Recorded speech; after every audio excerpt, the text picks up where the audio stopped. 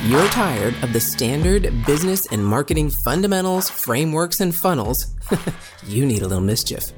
Get ready to turn up the volume on the CEO Mischief Maker podcast, where you access conversations with seasoned business owners who have smashed through mindset barriers, innovated the standard boring business and marketing playbooks, and executed future-paced strategies with bleeding-edge tools and tactics to micro-fail their way into massive success and growth.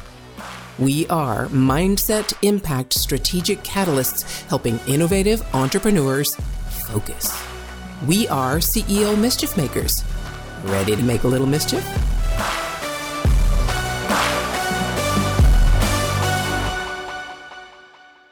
Hey there, CEO Mischief Makers. Welcome back to the conversation with my good buddy, Steve Reiter. Hey, Steve, you ready to dive in here? Let's do it.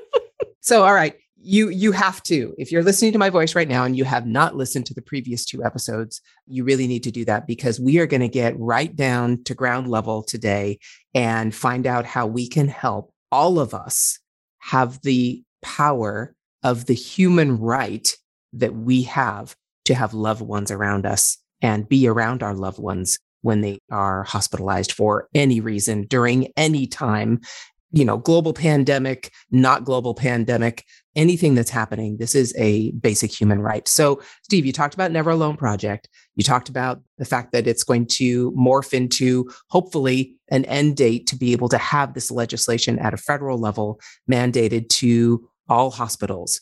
Tell me more about how that's going and how we can help.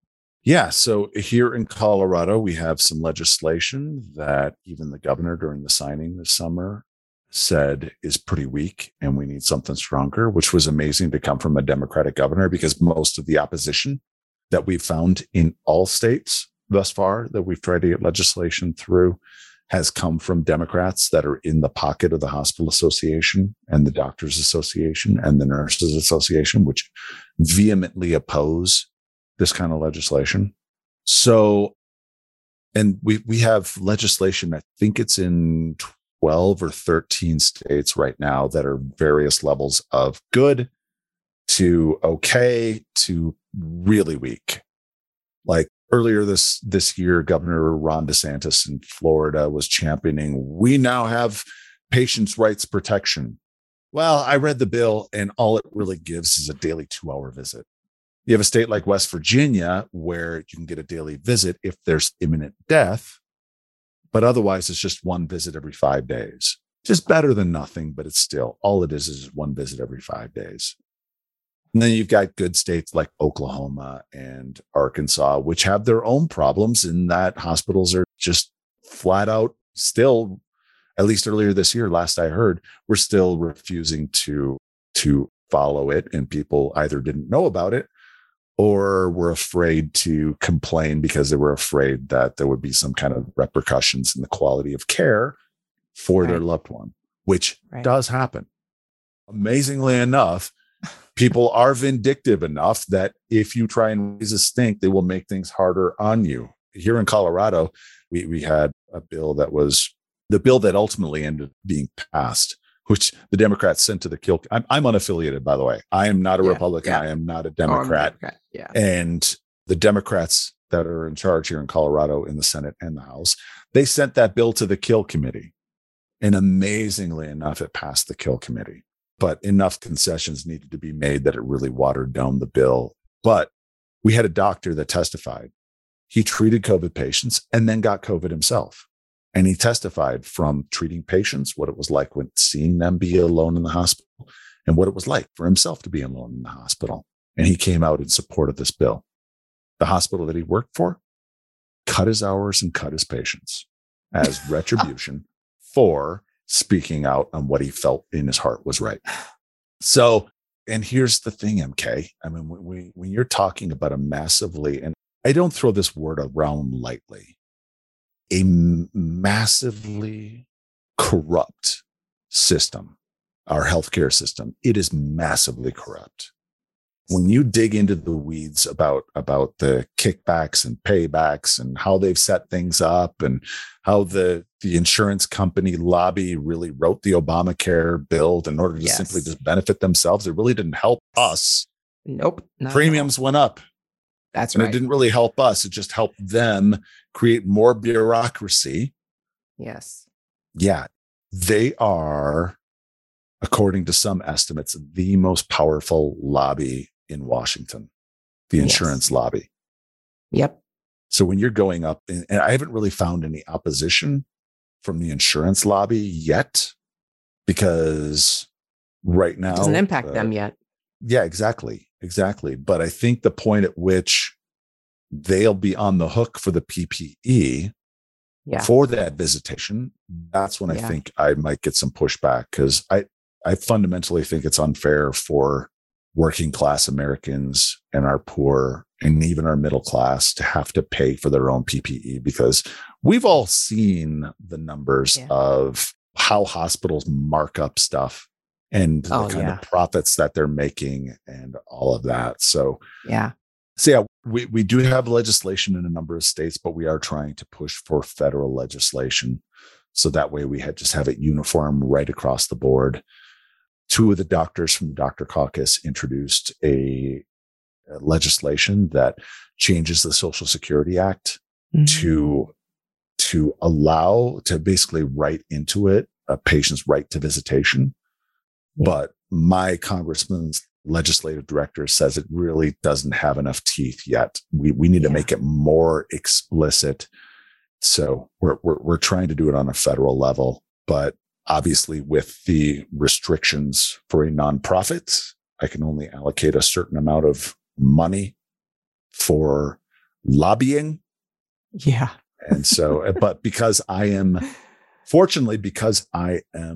not taking any kind of salary from the Never Alone Project, all my money, all my income is coming in from my business, Reiter Media, which we produce audiobooks, podcasts, and radio. Yeah. Because all of that's being paid for there, I can spend as much time as I want privately advocating for lobbying and advocating for legislation. Yeah, that's the goal, is ultimately federal legislation that protects the patient's right to have at least one caregiver, advocate, loved one, someone to hold their hand and increase those health outcomes with no time limits or reasonable time limits. Yeah. And I'm just going to say to everyone that hears our voice, I don't care what side of the aisle you're on. If you're not in the aisle, if you're back of the aisle, I don't care where you are politically. This is not a political issue in my mind. I don't know how it could be. This is a human issue. Yeah. And that's something that Governor Jared Polis, Colorado's governor, I met with him in the summer of 2020. He told me, he said, Steve, this isn't a political thing. He said, you get some good legislation in front of me and I'm going to sign it. And I'm glad he did follow through, because there was some indication that he might veto it. And so he, fortunately, I think because he wants to be the first gay president of the United States of America, there you go, openly gay president, he fully understands that trying to kill this would be bad politically for him in the long run. Yeah. It comes down to politics for the reason why a politician might support something like this, no matter what. But for all of us who are the ones who vote for people and create the opportunities in our own government, at least to a certain extent, or our vote does matter. This is a human issue. And if you think this won't affect you, just wait for the possibility when you might either be in the hospital or visit a loved one or want to visit a loved one in the hospital. And it will impact you immediately. When you walk against that wall and you are told no, and you can't go see your wife, your husband, your son, your daughter, your mother, your father, your cousin, your aunt, and you are told no when that person is of vital importance to you and your family. And I really need every single person that hears our voice to realize there is a way that we can do this. We can enact this legislation and still keep all the hospital staff safe, everyone who cares for our loved ones safe. This is not an issue for any of the doctors or nurses or any healthcare workers unions to actually have a reason they need to be against it, because it's not going to impact their safety. Their safety is still going to be safe, just like you had mentioned with the one specific case, right? The risk for those doctors and nurses and staff is very, very minimal, but they still have that same risk when they go home with their family. That's right. Who had been out to Home Depot and Lowe's, or that doctor Everywhere. or nurse or janitor went to Lowe's and Home Depot and grocery store, so Walmart. letting in a loved one is not going to increase that risk. In other words, it is a human situation. Unions should not be involved in this. Lobbyists should not be involved in this. Politics should not be involved in this. This is a human right for us to be able to participate in the healthcare of ourselves and our loved ones. So Never Alone Project, Right Turn Media, both of those are .com, or is neveralone.org? Okay, so it's neveralonepandemic.org, neveralonepandemic.org, and there on the front page you'll see a 2-minute video that we got produced. That's really, really well done. And then rightturn.media. So rightturn.media for audio production, some video production as well, but audiobooks, podcasts, and radio. That's my specialty. That's where I come out of. And I'm really, really fortunate in that I'm doing something that I've loved since I was a kid. When I was in 4th grade, my uncle bought us a Fisher-Price cassette recorder, and I made radio shows in my backyard with my friends. I was in downtown Chicago a couple of years ago with a buddy of mine that I've known since we were both infants. His aunt babysat us when we were both infants. He's 2 weeks younger than me, just very close friend. And he was like, dude, I think it's funny that you're in radio. Do you remember we were kids and we used to make radio shows? Yes. 6th grade, I hosted a kids news segment at a local radio station. And my senior year of high school, I was putting together a radio spot for the morning announcements. And one of my classmates who I knew since the 1st grade told me, Steve, I've never seen you smile like this. So it's something I love audio. I love the power of audio. Oh, I love the power of audio.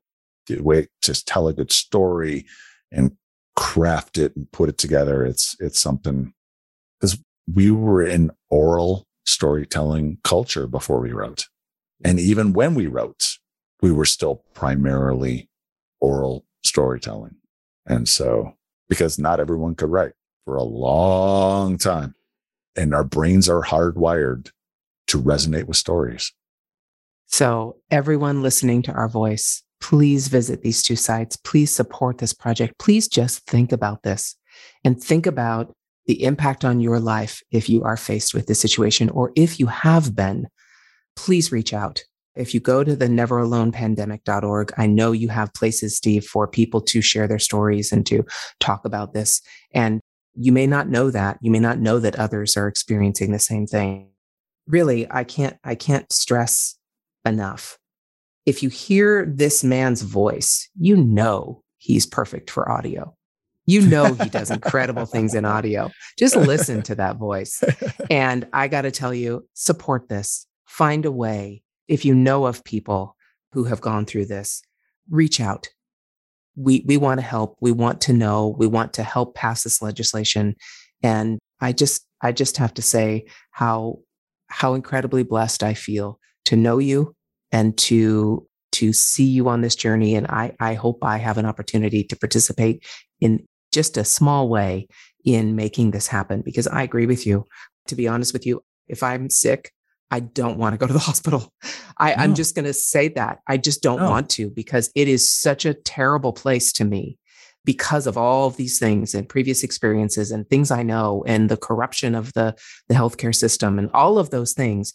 It's a sad thing that I have to pay for health insurance that I never want to have to use. Yeah. And I just want to participate in a small way and can't wait.